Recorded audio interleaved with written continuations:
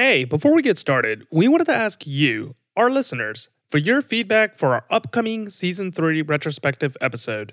We're asking for submissions, and you can write in or record a short audio blurb telling us about your favorite moment in the third season of Northern Exposure. We'll give you a shout out or play a recording on air when we discuss Season 3 as a whole. Send your submissions to the email address northernoverexposurepodcast@gmail.com. And thanks again for listening to the show and writing in. And now, back to your regular broadcast.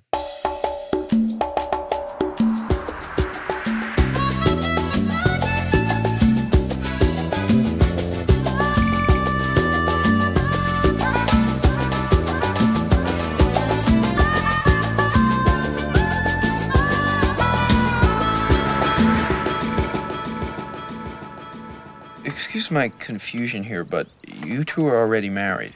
Who told you that? You did.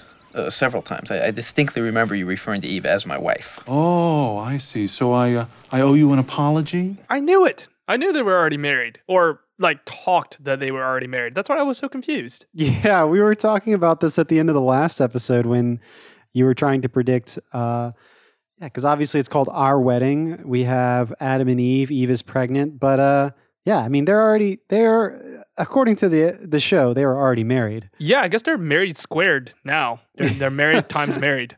Yeah.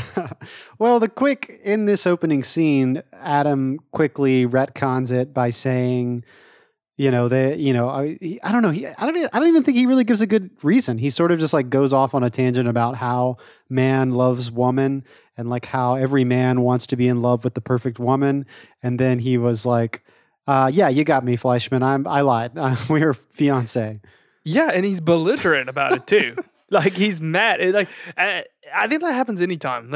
Anytime he is in an uncomfortable situation, he lashes out as his defense mechanism instead of admitting that maybe it's a confusing situation and the other person is owed some explanation.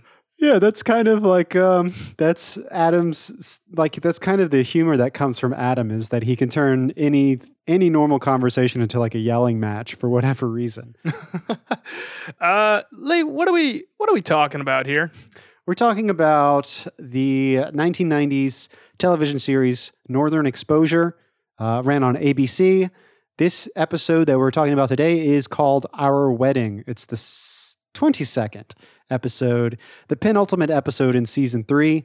So yeah, this is right before the finale. We got to get everything. There's a lot of supporting cast returning. I mean, obviously Adam and Eve, but all the characters that were supporting are coming back, coming out of the woodwork.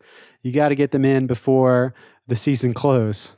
Yeah, I like that. I like that they're getting all these old established characters that are guest stars, like Officer Szymanski.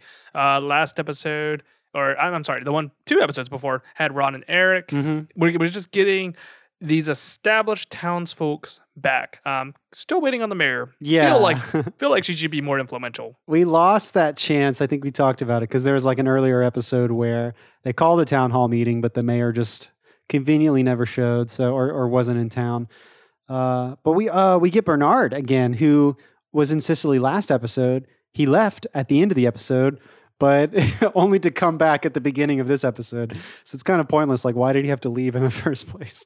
I forgot. Did he already have a car last episode, or did he purchase a car between last episode and this episode? I'm pretty sure he already had a car. However, at the beginning of this episode, Chris reacts to the car as if it's new, a newer car. Let me actually go back and let me see. So they go step outside. We don't see his truck yet or his car. Let's see at the end of the episode, because doesn't he leave at the end? Yeah, he leaves in a blue Volvo. So what kind of car does he have? It's a red one this time. Why? He switched primary colors, right? That's a primary color? Yeah, it was just in the span of one episode. So this is, I think we were talking about this in an earlier episode of the podcast, because we were noticing the continuity of Chris's hair length, how that sort of jumps around in a strange, one episode he has really long hair, then it gets short, and then it's short for maybe a couple episodes, then it's long just randomly in an episode. Yeah. So it really makes me question the order. Maybe they had shot these all, or a group of them in a bunch, and then decided to release them in a particular order. I don't know. Maybe he participated in some Cash for Clunkers thing. Yeah. Got a new vehicle that way. That's an old joke. That's a 2000. That would have been so relevant in 2010, 2009, like around It's there. like not old enough for the show, but too old for the podcast. Yeah, that's sweet spot right there. Well, before we go any further, Charles, we should mention that this podcast is called the Northern Overexposure Podcast. We like to overanalyze every episode of the show Northern Exposure. And we do that with, I've seen the show a number of times over the years. I think I started watching it in high school on DVDs. And Charles, this is your first time. Every time we're watching an episode, it's sort of your first glance into what's happening. Yeah, every single time, a first fresh hit of Sicily, just straight into my veins, every single time. And normally we have a guest on the podcast, and it's usually someone who has never seen the show before, just like Charles, except literally not a single episode. So complete fish out of water. But this episode is special. I guess we should say it's perhaps a little controversial for the podcast and for the TV series. So our guest, who will go unnamed, watched the episode. I think they enjoyed it, but felt a little uncomfortable to talk about certain themes and subjects brought on in this episode. And I think there's some problems. Maybe, I guess we'll get to it, but maybe we'll save that sort of portion of the storyline for the latter half of the podcast, and we can focus on, just like the easy pickings for the beginning, and really dive in towards the end. Yeah, I can see where their concerns are coming from, and I'm really interested to hear your thoughts on it because I'm already solidified on my viewpoint on how I would approach things. So Yeah. At the end, I am genuinely curious to hear your thoughts on it. I don't think we've actually discussed it right now. Yeah, and it's kind of new territory for the narrative, the overarching narrative of the entire series, because this is new territory in a way for Joel and Maggie. Before we go any further, I should say that the to-be guest for this episode, they are definitely interested in returning. So, I mean, it's going to remain anonymous, but suffice it to say that although they didn't want to, weigh in on this episode, they're eager to watch another episode. Okay, first order of business, and this is where I would slam a gavel if I had one. Valerie Mahaffey, baby, she's back. I was going to say, please don't slam a gavel. It'll be like too loud for the microphones. One of your favorite characters, Valerie Mahaffey, who plays Eve. Eve is back. What do you think about Eve on this episode? I thought that she did a delightful job. That she did a lot of great physical comedy. Like, so the quip that we played at the beginning of this episode about, Joel asking about already being married. He's talking about Valerie being Eve, I should say the character's name, being the fantasy wife. And while he's saying that, Eve is kind of like picking food out of her mouth. Like, kind of just like sloth-like, and just really going into the caverns, and just digging out salmon. And I think that's hilarious. And it no doubt was played for comedic purposes. Yeah, I think we've established on the podcast that I'm not the biggest fan of the character Eve, but I think she's doing a great job in this episode. I think, at least in my opinion, any episode that she's in, she sort of goes over the top here or there, but for comedic purpose, But no, I think it's a delightful. I really like their relationship. Whereas in the first episode, it set its own precedent. The first episode that we see Adam and Eve together, this is kind of a whole new thing, and I'm digging it. Yeah. I think that the whole episode is predicated on this wedding that's going to happen. And curiously, it didn't occur to me till I finished the episode on Eve's ulterior motives. So throughout the episode, Eve is kind of spatting with Adam, and she doesn't want to get married, but she's not outright saying it. She's trying to find reasons for them not to be married. And one of them is faith. Like, they have different belief systems right there. And I really like how Adam says, all right, I'll convert. And then Eve cocks her head up really fast, and she goes, you will? It's hilarious. I think I watched that scene 3 times. Man, yeah, Charles, you positively adore Valerie Mahaffey. These are a lot of things that, I guess I noticed, but they don't stick with me as much. But, I can tell that's good that Valerie has that sort of effect. She has that charisma on screen. I do like that scene you're talking about because, again, Eve is trying to figure a way why a reason for why they don't necessarily need to get married. And she says, I'm a Christian Scientist, which is, I guess, correct me if I'm wrong. I could be totally wrong here, but isn't it that Christian Scientists, that people of that faith typically denounce medicine or don't seek medicine for treatment? Yeah, according to Wikipedia, it says it originated in 19th century New England with Mary Baker Eddy, who argued in her 1875 book, Science and Health, that sickness can be healed by prayer. But then a couple paragraphs down, it says, the church does not require that Christian scientists avoid all medical care. Adherents use dentists, optometrists, obstetricians, yes, finally, I got the word, physicians for broken bones, and are open to vaccination, especially when required by law, but maintains that Christian Science prayer is most effective when not combined with medicine. Yeah, so there's a little dig that Adam says. Whenever Eve says she's a Christian Scientist, Adam says, you're the poster child for the AMA, the American Medical Association. And we find out that Adam is a Quaker. So yeah, he says he's going to convert, and Valerie Mahaffey plays into that. Oh, there is another little factoid that I sort of picked up in an earlier scene. There was the scene with the opening bite that we played when, as you said, Eve is like picking salmon out of her teeth and stuff. The button at the end of that scene is, Adam is providing food for Eve, and she's eating from these little Tupperware containers, and she asks for salt, and Adam says, "Better not." So I was kind of unsure of what the meaning was there, but I assumed it had something to do with pregnancy. And I'm no expert on this, but just kind of a quick cursory search online. Some sites do indicate that it's probably a good idea to limit your salt intake during pregnancy. Apparently, too much sodium can cause excess fluid retention. So, I don't know how good or bad it is, but yeah, I think that's what the joke relies on there at the end of that scene. Oh, okay. I just wanted to very quickly go on the record and say that we are not medical professionals, and I just searched this on Google. So please, before you change your diet or anything like that, definitely consult your doctor. Oh, did you know that salting your food in Egypt is considered to be a huge insult? Like, you just slap them in the face when you do that. Yeah, I think that's a thing, in general, because like you get the idea of like at a fancy restaurant, there are no salt and pepper shakers because the chef or the person who prepared the food, prepared it in such a way that it would be sort of disrespectful to alter that. Yeah. It's like bringing like A1 sauce to like a really fine dining establishment, I guess. But no, I thought I was really curious that they particularly care in Egypt. That's a real huge deal. So what else happens in this sort of Eve storyline? We get to see that Shelley is sort of obsessed with weddings. She somehow gets Eve to sign off on the idea that, Shelley just wants to be the maid of honor. I think it's because Eve doesn't have any wedding party. And so Shelley's like, no, you have to have a maid of honor.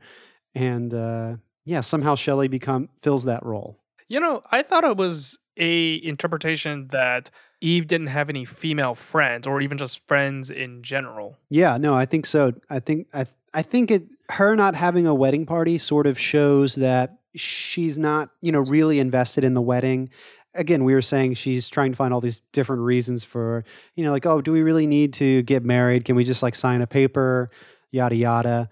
So there's that. And then there's also, I think the fact that, again, she's probably far away from home, but she doesn't really, I don't know. Do you think she doesn't have very many friends? Obviously none in Sicily. Yeah, none in Sicily. But I would say that her abrasive personality, along with Adam's, kind of makes them, I would say they have less friends than the ordinary American citizen. So everyone's kind of preparing for the wedding in various ways. Again, Shelley is going to be the maid of honor. She organizes like a bachelorette party, but we'll get more into that a bit later. Also, the townsfolk of Sicily are folding origami cranes. Apparently 1,000 cranes bring you good luck. Yeah, that was a belief in Japanese culture. The reason you fold 1,000 of them is because it's believed that a Japanese crane lives 1,000 years, so hence one origami crane for each year. Nice. There's actually a really neat story on this that I saw on Wikipedia. So 1,000 origami cranes was popularized through the story of Sadako Sasaki, which was a Japanese girl who was about 2 years old when she got exposed to radiation from the atomic bombing of Hiroshima in World War II. And she got leukemia. And at around age 12, she started spending a lot of her time in the hospital.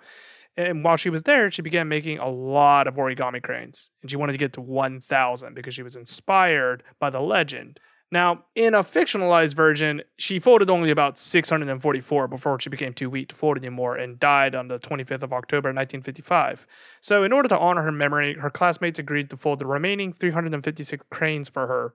And in the version of the story told by her family and classmates, the Hiroshima Peace Memorial Museum states that she did complete the 1,000 cranes and continued past that when her wish failed to come true. There's a statue of Sadako holding a crane in Hiroshima Peace Memorial Park. And every year on Odon Day, people leave cranes at the statue in memory of the departed spirits of their ancestors. So it's kind of sad on the fictionalized version, but really kind of nice that she got to her goal on the real one. But either way, the end result, incredibly sad. Yeah, there's a lot of different legends, I guess, building off of that. But I think it's a really beautiful sort of dream or idea. It is sad, the outcome.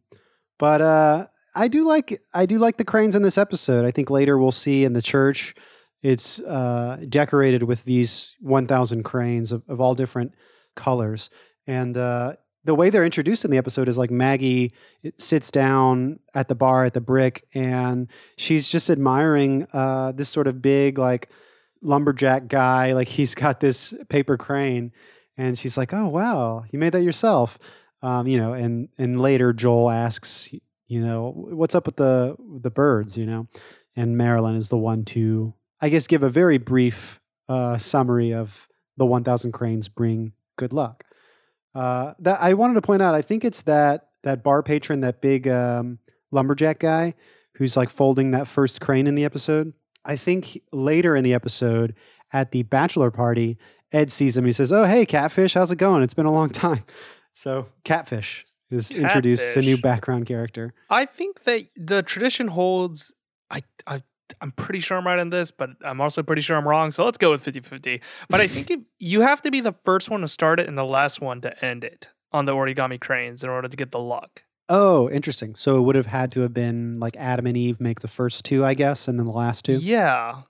Fascinating. So we talked a little bit about Shelley, and Holling is sort of the outside observer. He's noticing how much Shelley is wanting to become involved in the wedding, how excited she's getting. I think she even openly says to him, like, it's every girl's dream to be queen for a day, and like every girl just waits for that wedding day. And again, Holling, we've seen before in previous episodes, he gets a crick in his neck, like he's getting very tense and nervous. Later in the episode, he's going to be wearing a neck brace.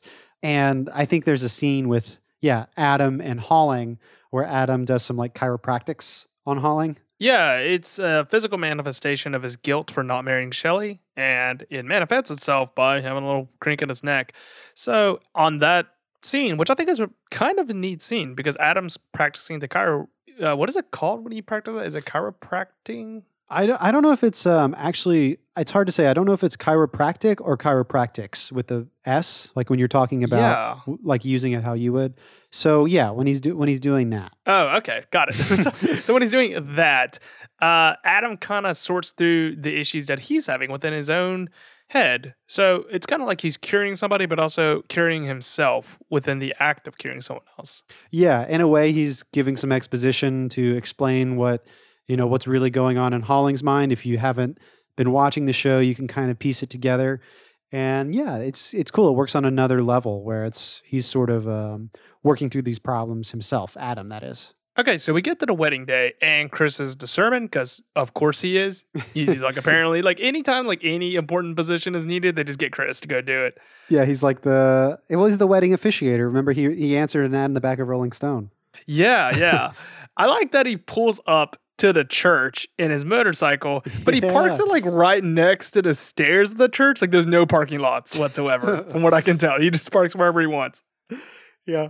But yeah, we get to the wedding day, and Shelly's kind of got everyone dressed up, and she's making sure that everything's good. She's kind of like the coach in this situation. She's like, all right, everyone, you need to get your fingernail polish is good, back straight, walk with purpose, all that. Yeah. Adam is all tuxedo but no shoes.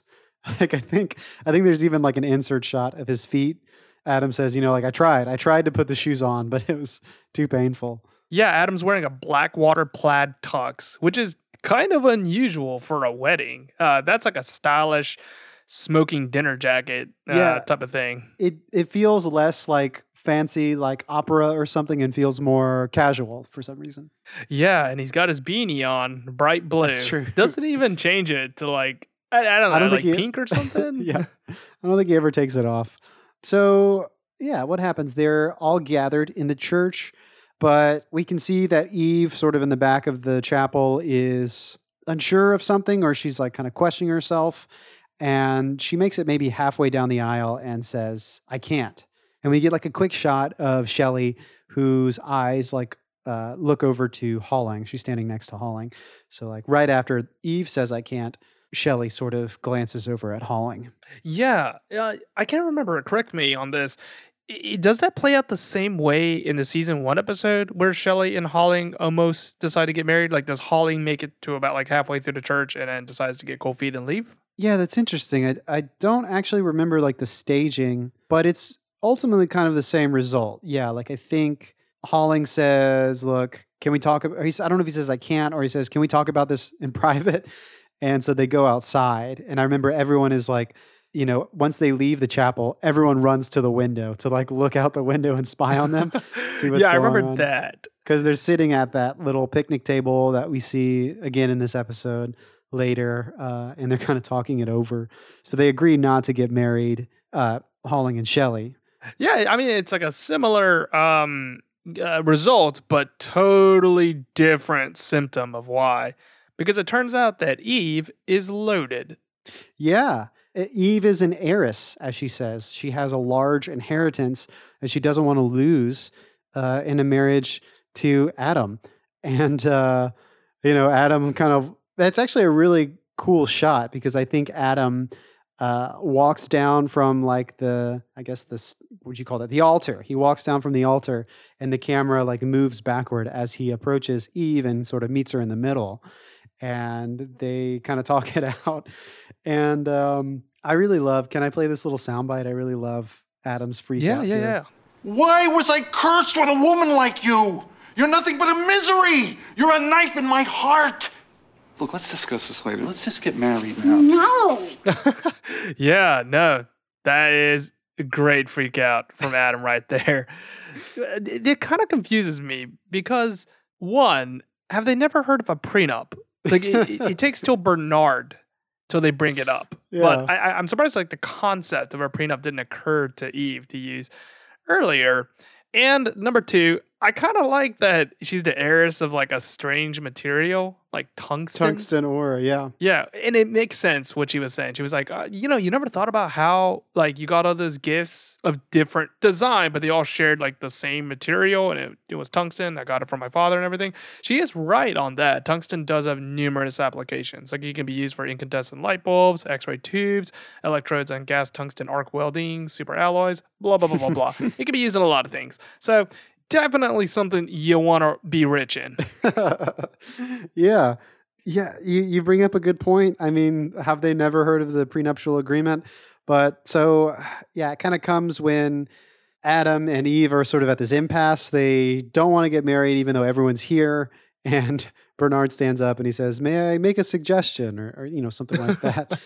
I do like how he has that, like how they framed that scene.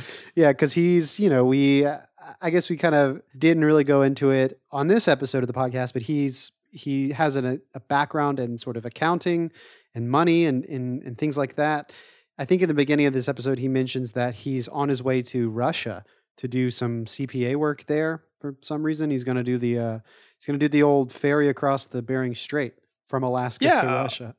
It's kind of strange though, because The United States goes off of Gap. There's two A's in that. It's not just one. It's definitely not the clothing retail store. It's generally accepted accounting principles, and we go off of that in the United States, but other countries go off of IFRS, which is International Financial Reporting Standards. So there's two different accounting standards between the United States and other countries. So you kind of have to know both ways. So I guess Bernard would have knowledge on that if he was a CPA. I really don't know, to be honest, because I myself am an accountant, but I don't think that you would be trained in IFRS to such a large degree that you could be called over to Russia and to go aid them in their papers. We know some of them. Like, I got taught some of the differences in schooling, but like otherwise they were like, well, presumably y'all are American citizens. Y'all going to stay in America. And we're not going to teach you IFRS. We're just going to teach you GAAP. Yeah. So yeah, kind of odd, but props to Bernard if he's got the skills. Yeah, I mean, well, what do we know about Bernard? He used to work for the IRS. I don't know if that is like big boy accountants, but at least when people think about accounting in America, I guess they think IRS. So I don't know, maybe he was in part of some like exchange program. I don't know, but perhaps he seems to be smart enough, perhaps skilled as an accountant that he could, maybe it's on a mission of his own sort of self-knowledge. Like he wants to improve his understanding. So he's going to go learn this strange new code, I guess, in Russia. Anyway, what results after, during this prenup sort of contract scene, is sort of like this very interesting wedding limbo sort of environment, the setting that plays out. I really like it. We sort of see the inside of the church chapel, and everyone is, still dressed up in their Sunday best, but they're kind of walking about uncomfortably and, aimlessly. There's some kids that are like playing Itsy Bitsy Spider on the church piano. And this is in this scene, Holling and Shelley sort of talk about how they never got married. And Shelley, is happy. She's fine. She's not actually pining, or she doesn't really want to get married. She explains it more like she's sort of like a fan of marriage. Like she likes to sit on the sidelines, like at a hockey game or something, I guess it makes sense. Her reasoning with Holling is she says, I would never want to marry you. I just want to shack up with you or something like that. Yeah, she raised the metaphor of like, oh, well, I enjoy watching hockey, but that doesn't mean that I like playing hockey, which, to her defense is kind of true. Like people watch football, but there's no way they could throw a spiral. So yeah, I guess that the action of the wedding is what she is here for, but not necessarily for her to be in the wedding. Yeah. So, Holling's off the hook. I think actually, I could be wrong, but I think even after Shelley explains it to Holling and everything is sort of concluded and mended up, I think he still sort of has that crick in his neck, or am I misremembering? No, you're right. He gets the little crick in his neck, and I guess it's a way to show or foreshadow that perhaps Holling is still uncomfortable or feels immense guilt about the way things ended. And even with Shelley's explanation of it, it still doesn't aid him. And that's why the problem comes back again, because it's brought back to the forefront into his mind. Like he doesn't have Adam's guiding words anymore. Yeah. And even though Shelley is totally fine with it, maybe it suggests that Holling is reconsidering marriage. I don't know. That's a little past the scope of this episode, I guess. So while that's all going on in the chapel, in some back room, Bernard is fashioning a prenuptial agreement contract for Eve and Adam to look over and sign.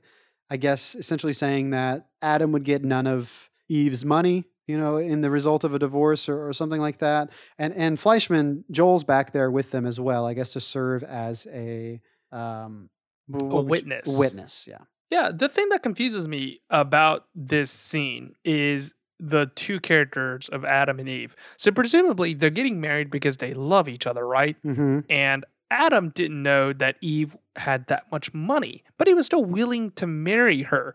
So why is Eve so paranoid? Which I guess fits into her character. Okay, I'm kind of, jumping the gun and solving my own question, but hear me out here. why is Eve so paranoid about Adam only wanting her for her money? She's like, well, when you marry me and then like I have all this money, then you're just going to want to divorce me and get like 11 million of my dollars. Mhm. And it's like, well, he didn't know in the first place. And even with this knowledge, presumably you were safe in the thought that he loved you in the first place. Well, that's true. Adam has proven himself that he loves her even without knowing that she's worth like $22 million. But I do still think that the knowledge, like once he learned that, and that's something that she never told him about it. But I think her biggest fear is that once he would learn that, it would change their relationship. And it might make, even though Adam has proved himself to show that he does love her despite money, I think that's her greatest fear. And that's why she didn't want to get married. And now that she is going to get married, that's going to become, I guess, apparent once they file their taxes or something. Yeah, that was going to become a real big problem come April. She was about to commit tax fraud. But no, I think that you raise a reasonable rebuttal to that. I think that's a really good one. I didn't think about it that way. Like she's afraid that the money will corrupt Adam. But you make a good point as well. Adam does love Eve despite the money because he never knew about that before. So we can trust him, I think. I think even after he learns that she's worth that much money, I mean, it comes as a shock to everyone in the room, but, he does ultimately agree that. Doesn't he agree with like zero? He gets nothing if they divorce? Yeah, well, that's what they were trying to go for, but the scene kind of ends with them saying like, this will take a while, and they're going to try to broker a new deal. So I don't think that we as audience members know what the final deal was. That's true. Yeah, they never actually show what the bottom line was in the signature. There is, did you get a chance to watch the deleted scenes here? I did, and it seems like it was one of those things where as an outsider, I didn't get what was so funny about it, but it was like you had to be there in order to understand it. Yeah, they are cracking up like so much in this scene. And there's even a note on moosechick.com. There's a note that says the actor who played Bernard, Richard Cummings Jr., he attended one of the Moose Fests, I guess, over a phone interview. And he was talking, I guess, during that interview, he was saying how much he fondly remembered filming that episode because they could not stop laughing. And if you have the DVDs, it's hidden somewhere in like the unexposed footage or something. But one of those clips in there has just like a laugh track of all the times that these actors are cracking up on set. And most of it comes from this one scene. My explanation would be, so largely this scene involves Adam and Eve going really big with their characters. Adam is screaming as he normally does. Eve is very big, a very big character as well. And Joel and Bernard simply serve to just kind of be the straight men in this setup. And they're actually sitting across from each other. And a lot of the coverage is them sort of shooting glances at each other like, oh boy, oh God, this is going to take, as you said, this is going to take a while. So they have to be silent, but they have to share glances at each other. So I could easily see one of them like making a funny face or accidentally laughing and just, point of no return. They can't stop because they don't have any lines. They're not supposed to talk. Mostly, all they can do is look at each other as these other actors yell at each other. And if you listen closely, even in these little bloopers, Richard Cummings Jr., the actor that plays Bernard, says, kind of under his breath, he says, "Poor Nick," I think is what he says. But you can definitely hear the word or the name Nick. And that's the name of the director of this episode, Nick Mark. He's returning. I think the last episode he directed was a Wake Up Call in this season. I like that Adam actually punches Joel, like on his, playfully on his arm to tell him to quit trying to break me. Oh, in the bloopers, yeah. Yeah, I thought that was really funny. I heard a story once that in Seinfeld, Kramer would never break. He's really resolute in his comedic timing. So no matter how ridiculous he was on his character, he would not break.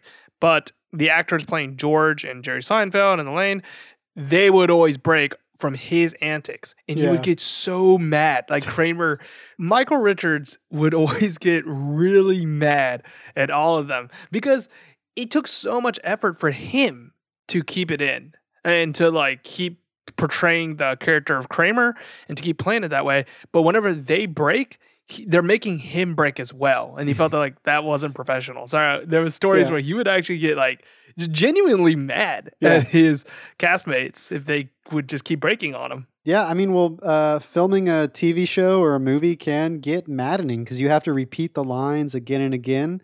And if someone laughs, that means you have to do it again. And maybe you felt really good about your performance, but it's unusable if someone else laughs while they're on camera. Like you can see in some of those bloopers, Rob Morrow like turns his face away from the camera because he doesn't want to be seen laughing, because he's trying to preserve the take, but it's too far gone. There is a fun little anecdote from Nathan Fielder from that show, Nathan for You.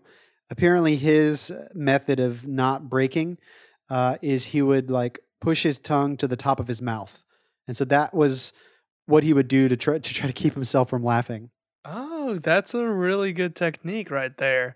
I think that's one of the things that like it just snowballs once you break. Like once the water is entered into the ship, it's going down. Like it's gonna sink right there. I know that Lorne Michaels from SNL, he was the creator of it. He gets really mad at cast members that break. Like Jimmy Fallon would break all the time, and he really likes him. But on like other times, like whenever you would just do a stray breakaway, he felt that was dampening the sketch. Like the reason you were even getting laughs in the first place is because you're acknowledging how silly the entire thing is, which he did not like. Mm-hmm. So legend has it is that he gets really pissed at you if you ever break. So to kind of tidy up this Adam and Eve storyline, as we mentioned, we don't actually see them sign or what their agreement was, but they do both stand at the altar.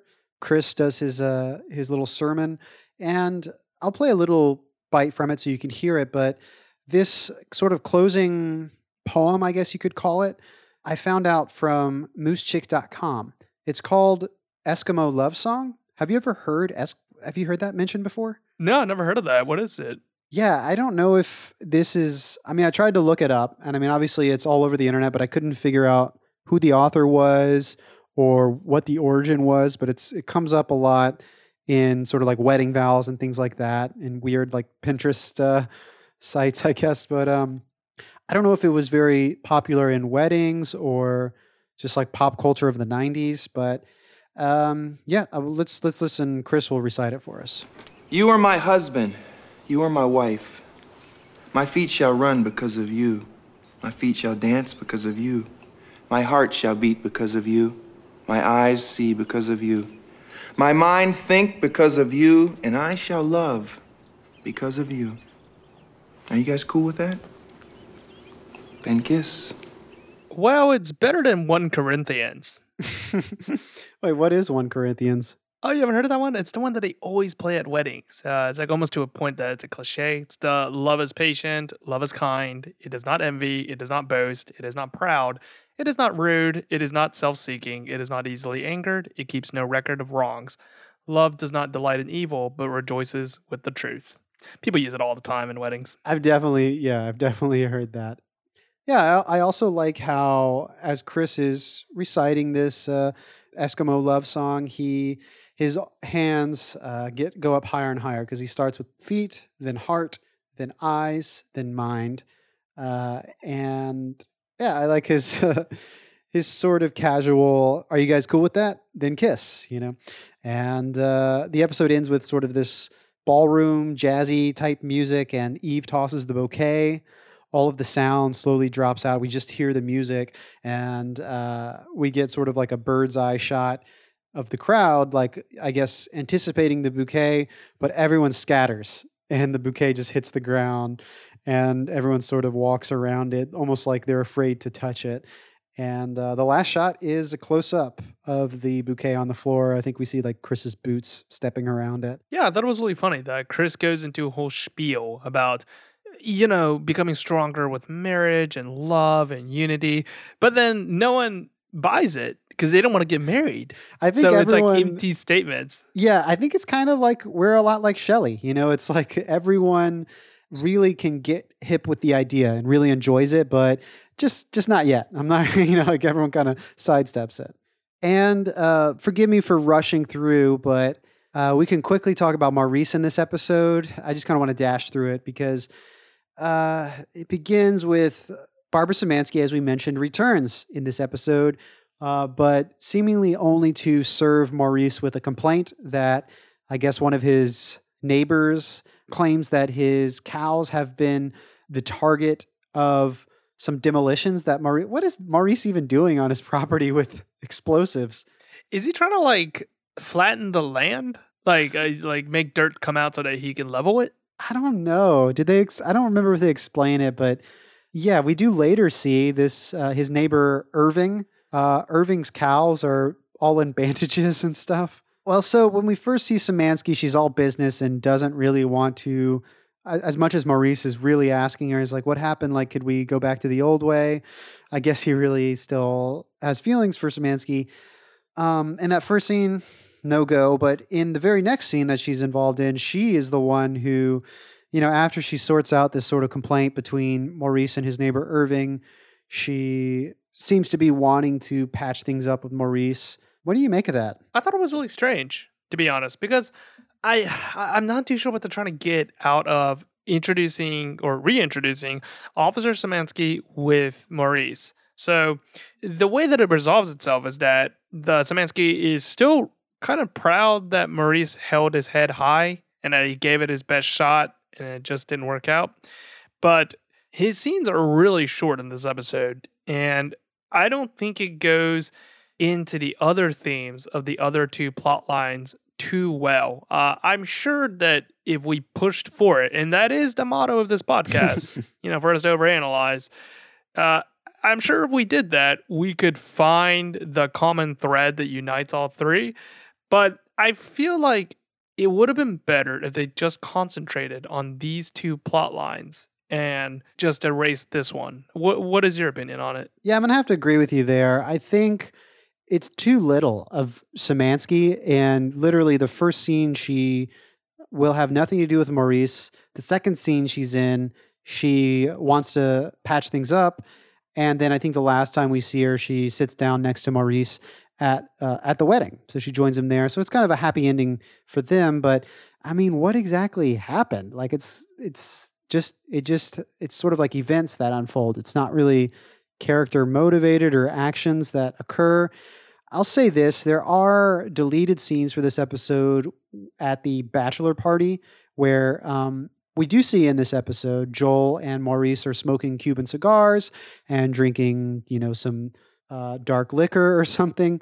So we do see that in this episode, but the deleted scenes actually have more of that.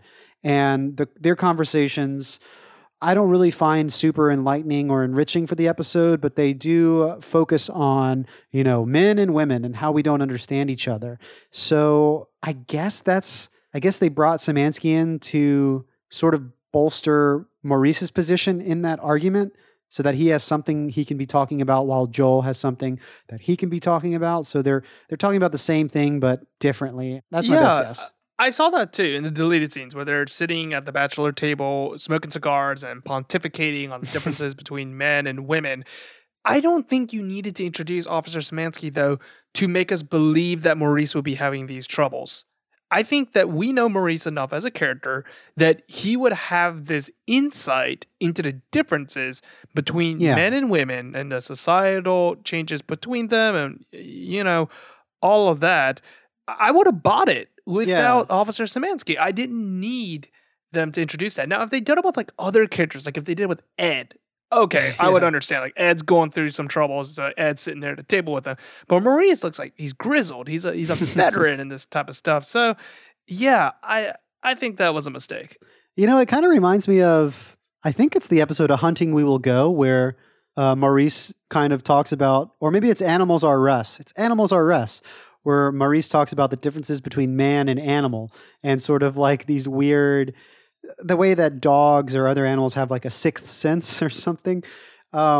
Similarly, it just reminded me of this scene here where they're kind of musing, pontificating, as you said, about the differences between man and woman. And it doesn't really accomplish much. I guess it enriches in a little way, but For me, yeah, it's like, yeah, it's something that could be excised, could be removed from the episode. And they did cut like 2 scenes from that portion out of the episode. All right, let's get to the final plot line. So it turns out that Maggie remembers about Joel. Like that whole thing that happened last episode, it's continuing forward, which is kind of neat because usually they don't do that. So for those of you who haven't seen the last episode, the one before this, what had happened was that Joel and Maggie somehow got into a zany situation where they had to share the same hotel room right there. And they kind of fell for each other, and Maggie wanted Joel to come on to her. And Joel was, all for it. But then Maggie, with sleep deprivation, kind of fell asleep, just passed out onto her own bed. So when Joel comes across that, he decides to be, respectful toward her wishes that she was already asleep. So he's like, all right, well, I'm just going to leave her alone and just let her sleep it off. And in the morning afterwards, Maggie believes that they actually did do it. And Joel kind of doesn't disprove her. He's like, yeah, we did. Let's just say that. Well, let me hop in here. He does a little more than that. He sort of like toys with her because, well, I think for Joel, he sees that like she would rather not admit that she just had no memory of what happened. That she just made it up. He thought that was incredible that she would make it up, though he knows it never happened. She's just not remembering because she fell asleep. So he does kind of like hold it over her head a bit and sort of toy with her. He's like, it was crazy. Yeah, when we did that thing. Oh, surely you remember the thing, right? That was crazy. And so he's kind of like having fun. But later that day, you're right, Charles. That's when he's about to come clean and be like, look, O'Connell, I got to tell you something. But before he can do it, I think they kind of try to interrupt each other multiple times. But finally she gets the first word and she says, let's just forget it ever happened. We never did it. Let's not talk about it to anyone in town. Now that we're back in Sicily, what happened in Juneau stays in Juneau. Okay, so that leads us to this episode. So it continues on where Maggie believes that Joel actually slept with her. And then Joel kind of just admits it in the beginning of the episode that nothing really happened between the two of them. Yeah. Well, I think it begins because Maggie is trying to avoid Joel. Anytime they bump into each other on the street, she says, oh, look, sorry, I got to go. I wish I could stay, but I can't. So it's awkward. And he can see that, somehow the word may be beginning to spread because there's a scene with Joel and Eve on the street where Eve somehow knows because Adam told her. And again, like Adam is... Maybe only Adam and Eve know because Adam somehow magically is like this crazy spy-like character. And he seems to know everything, every minute detail about everybody's life, including like Joel and Maurice. So it's possible that maybe Adam did some covert espionage and figured out this happened because Eve accuses Joel of essentially having his way with Maggie. Joel denies it, but of course, like he's been besmirched, like nothing can save him. So he needs to go talk to Maggie, and that's what you're describing. Like he goes to her house that night, kind of flat out explains it to her. Yeah. Do you know what else is important about that scene? Oh, what is it? Doggo Watch 2020. This is the first time in this episode that a dog ran through the streets. It runs between Eve and Joel when they're walking. Yes, there's like a dog in there. I think we were very sad last episode that I don't think we noticed any dogs. Maybe they're hiding. Maybe it's like an Easter egg, but we didn't see any dogs last episode. There is a dog in the back of a truck. I think it's in this very same scene. Do you remember that? Wait, what? I didn't catch that. Yeah, there's like a dog sitting in the back of the truck. And I think it's the same scene because in the scene with the dog in the truck, I remember there's like a dog that runs across the streets. There's like multiple dogs on all levels. Truck, ground, street, all that stuff. Oh man, I only caught the one that ran past him. Yeah. It seems like it only runs past whenever Joel's walking. Like maybe it's because the scenes only show it whenever Joel's walking. Like he's the only character that does that. Well, I really do love that sort of motif, that unspoken repetition of dogs jumping on Joel. Like he's like, yeah, get him off me. Like he's always wearing like his parka. So it's like huge, bulky clothes, and there's like dogs jumping up trying to get him. So Joel talks to Maggie. It never happened. What never happened? You, me, Juno. Physical involvement, intimacy. It never happened. We never had sex. You fell asleep. We never had sex. No. So everything's fine, see? You don't have to have this weird thing between us. We can just go on the way we've always gone on. You son of a... We got the B word thrown out on primetime TV. Yeah, I guess you get to use one every season. I'm not too sure what the rules are for that. One per season. Back in 1990s. Yeah, so we were kind of talking about this last episode. Like, what do you think would happen? Because I think we surmised, or you were imagining, Charles, like, what if they did end up in a relationship and then Joel told her the truth down the line? Would that sort of like in their relationship, what would the reaction be? Well, Maggie is very mad. And, you know, Joel lays it out in his thoughts. It's like, okay, this is, you know, it's fine. Everything's fine now because it never actually did happen. So you don't really have to think about it happening. You don't have to keep it a secret because it never happened. But just the fact that Joel hid this from her, I guess, I don't know. What do you think? I think maybe it's that, you know, we were talking about in the last episode how Maggie maybe dreamed it or had a fantasy or, you know, she just made it up because she doesn't actually remember what happened.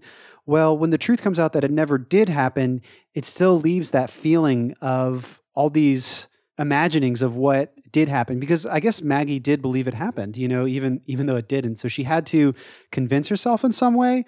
So I think the damage is done for some reason. She's like very mad. Yeah, I guess what you said makes sense. Like, it's irreversible damage because she was already thinking it, so she can't unthink those thoughts. Yeah.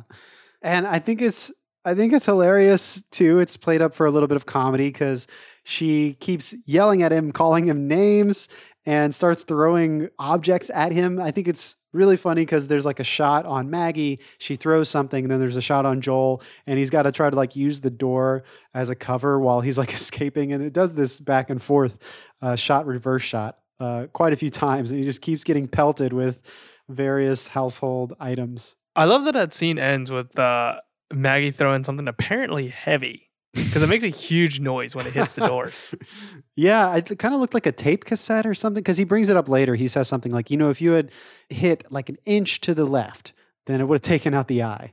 So Maggie spends the rest of this episode, or at least the next 10 minutes of it, being incredibly pissed at Joel. Like, she's not even acknowledging his existence. She's giving him the silent treatment, which is kind of like, come on, Maggie, you're like a grown woman. Well, it's like, one, she's giving him the silent treatment, but two, she's like obviously very uncomfortable being around him, so much so that she's not going to interact with him from here on out. Like, she's set up the other pilot, Red, to deliver his mail, and Maurice is going to essentially be like his landlord now, so she doesn't have to interact with him. Yeah, it's that scene in his office, right? And Marilyn is talking about like, what does she say? Can I play the soundbite? Let's see. I went there to do her a favor. This is the thanks I get.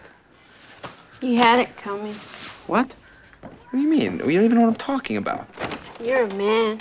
And what? That means I'm immediately guilty of something? Yes.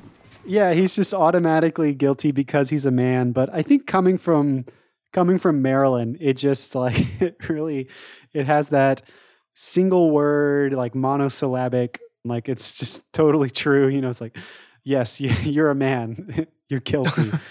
Yeah, like a universal truth right there. I think that you brought up something that I didn't pick up myself, because I think that I didn't pick up on the uncomfortableness that was happening between Maggie and Joel. I thought it was out of fury, which is why I was chiding her. Oh, well, you might have I thought it was... Go on.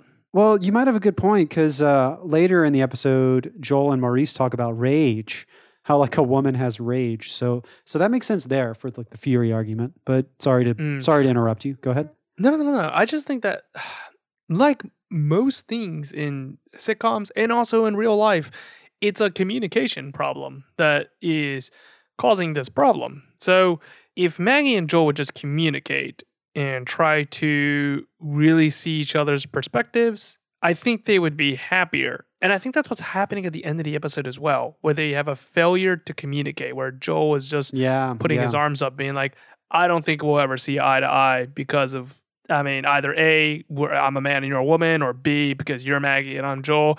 whatever reason that he states, he just believes that they cannot see each other. And I just find fault with that argument. Yeah. Well, maybe we can save that because there is a big juicy scene coming up where, so you were saying, it's a failure to communicate or to communicate really what's going on for Maggie and Joel to understand each other.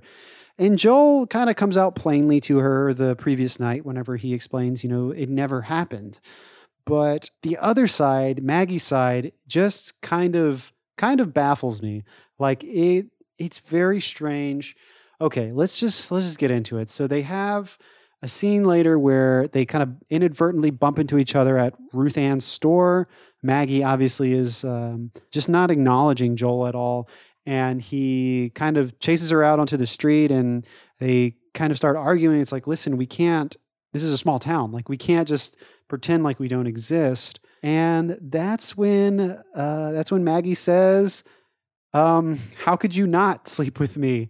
And Joel is the one to say, it's like, I couldn't force myself on you, but for some reason, that's what Maggie wanted. What's going on? Charles, help me out. Yeah, so it looks like that Maggie values passion over other attributes in relationship or love life. So she's trying to tell Joel that, like, you need to act on impulse, like act on your biological functions of being like, I gotta have you now. And that's what she wants.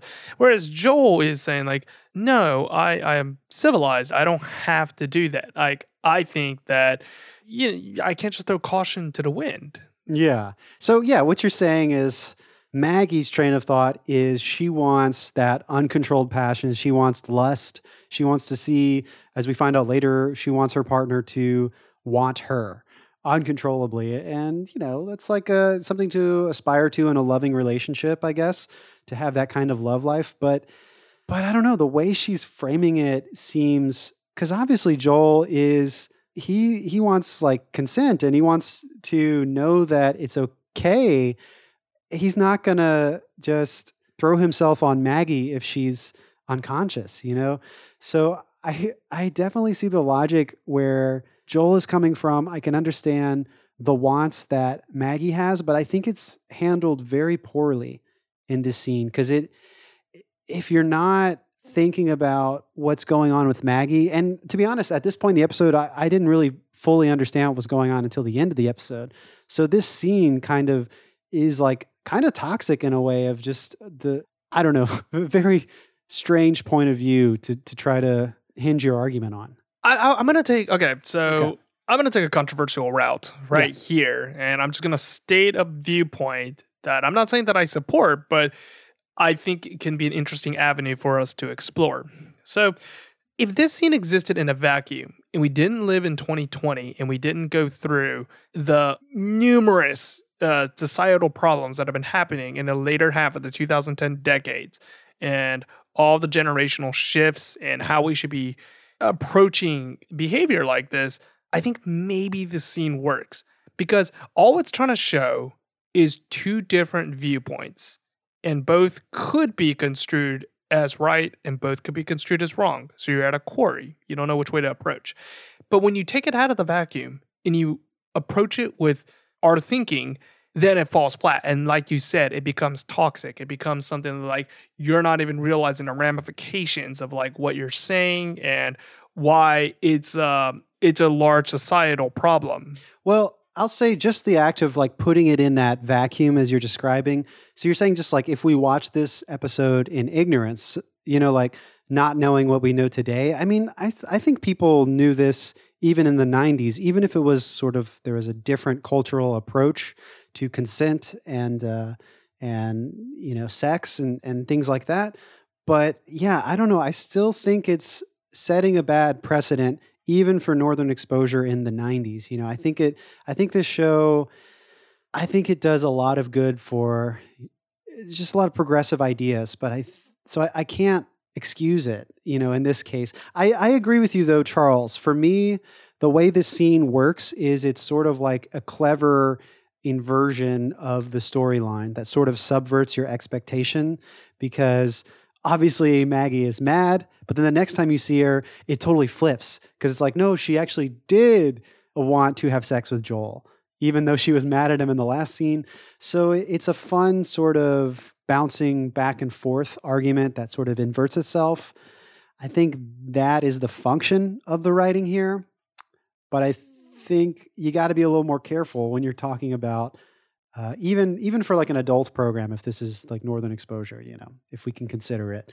I guess do we know if it ran during prime time? Yeah, I thought it ran during prime time. I think so, yeah. So adults watching the show, I don't know. I just think they should be a little more clear. I am not too sure I 100% agree with that, Lee.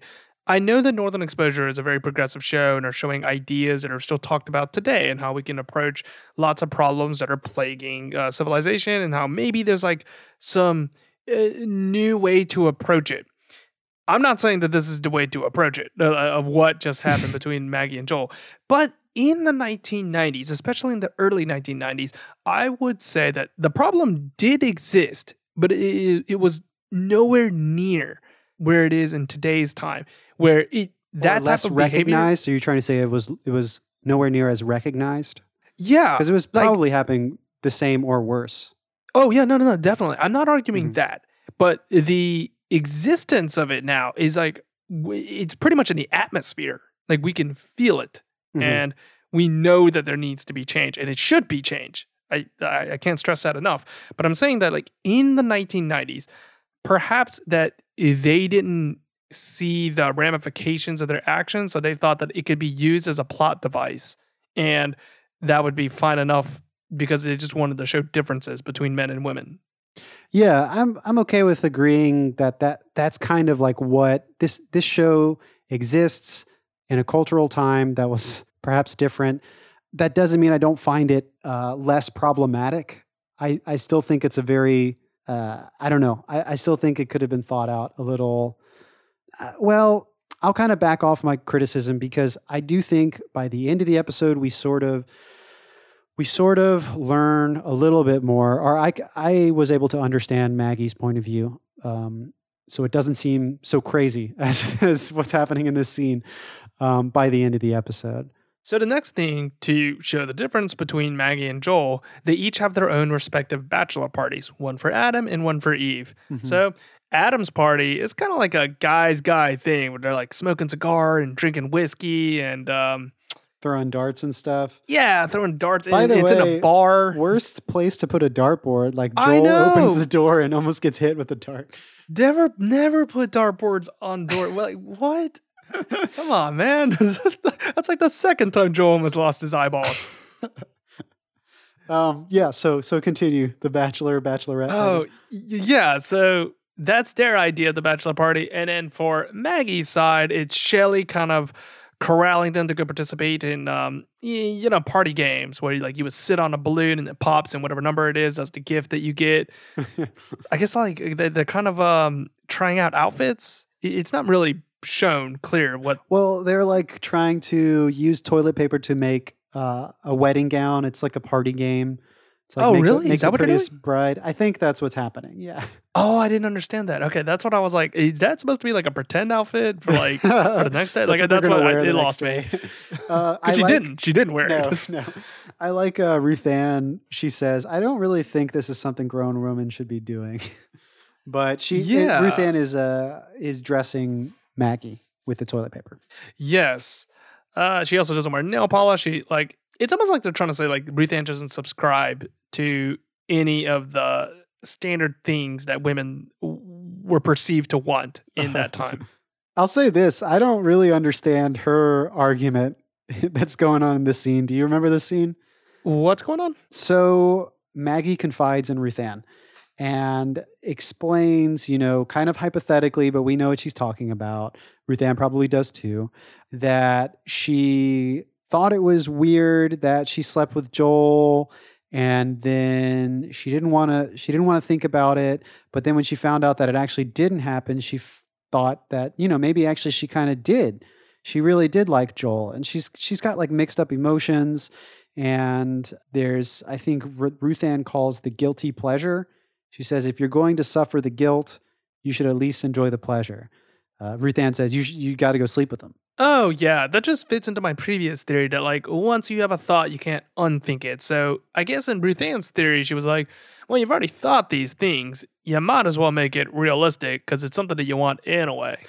I don't know if, so I don't think that's a great piece of advice is to, if you have a guilty pleasure, to seek out that, that pleasure, those cheap thrills or whatever. But in this case, I think maybe if we're trying to explain or make out Ruth Ann's advice in the best way possible, she can see that Maggie does want to sleep with Joel, or she does love Joel or have passionate feelings about him.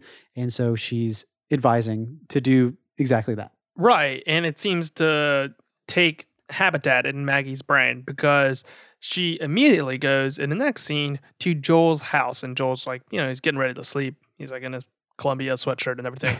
And she kind of tells him, it's like, all right, I'm ready to do it. Like, let's just go at it now. Yeah, it's like whatever didn't happen in Juneau, let's do it now.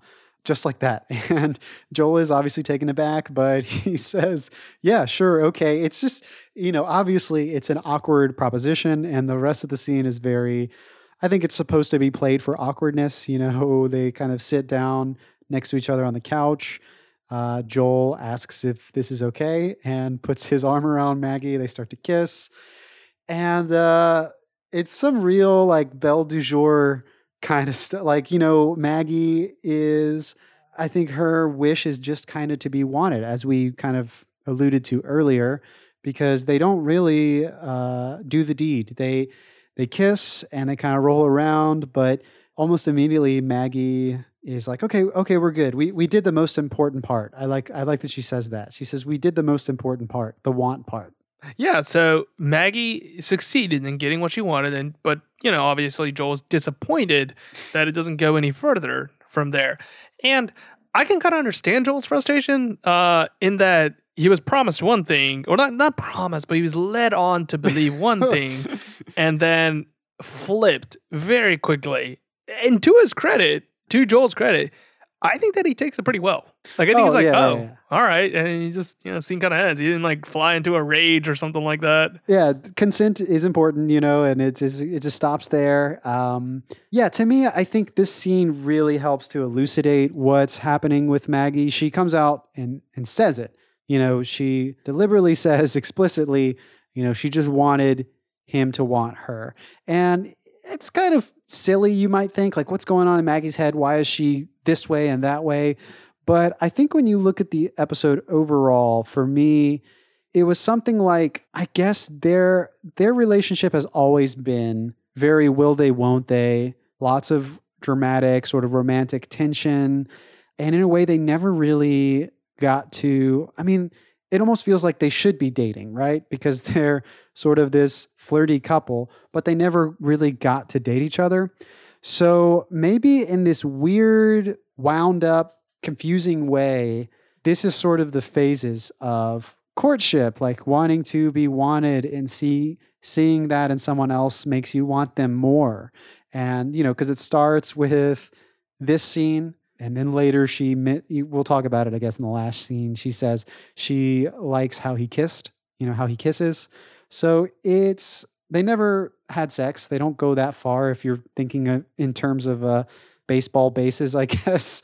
Yeah, I don't know. It's a weird kind of serpentine way of approaching a relationship that never really had an arrested development. Is that what you would call it? Yeah, I guess that would be a good way to handle it. And I see what you're saying. You're saying that like the way that Joel and Maggie have their relationship is that this would be the way to handle it. Like it wouldn't work for other relationships, but between these two characters, this is how it's playing out. Yeah, it never happened naturally to them, so they have to. It's like they accidentally jumped too far ahead because we're watching the show. We want them to fall in love. The audience wants them. They flirt with each other. It's like, when are they going to kiss? And then when it happens, it kind of happens way too quick in Spring Break in the second season.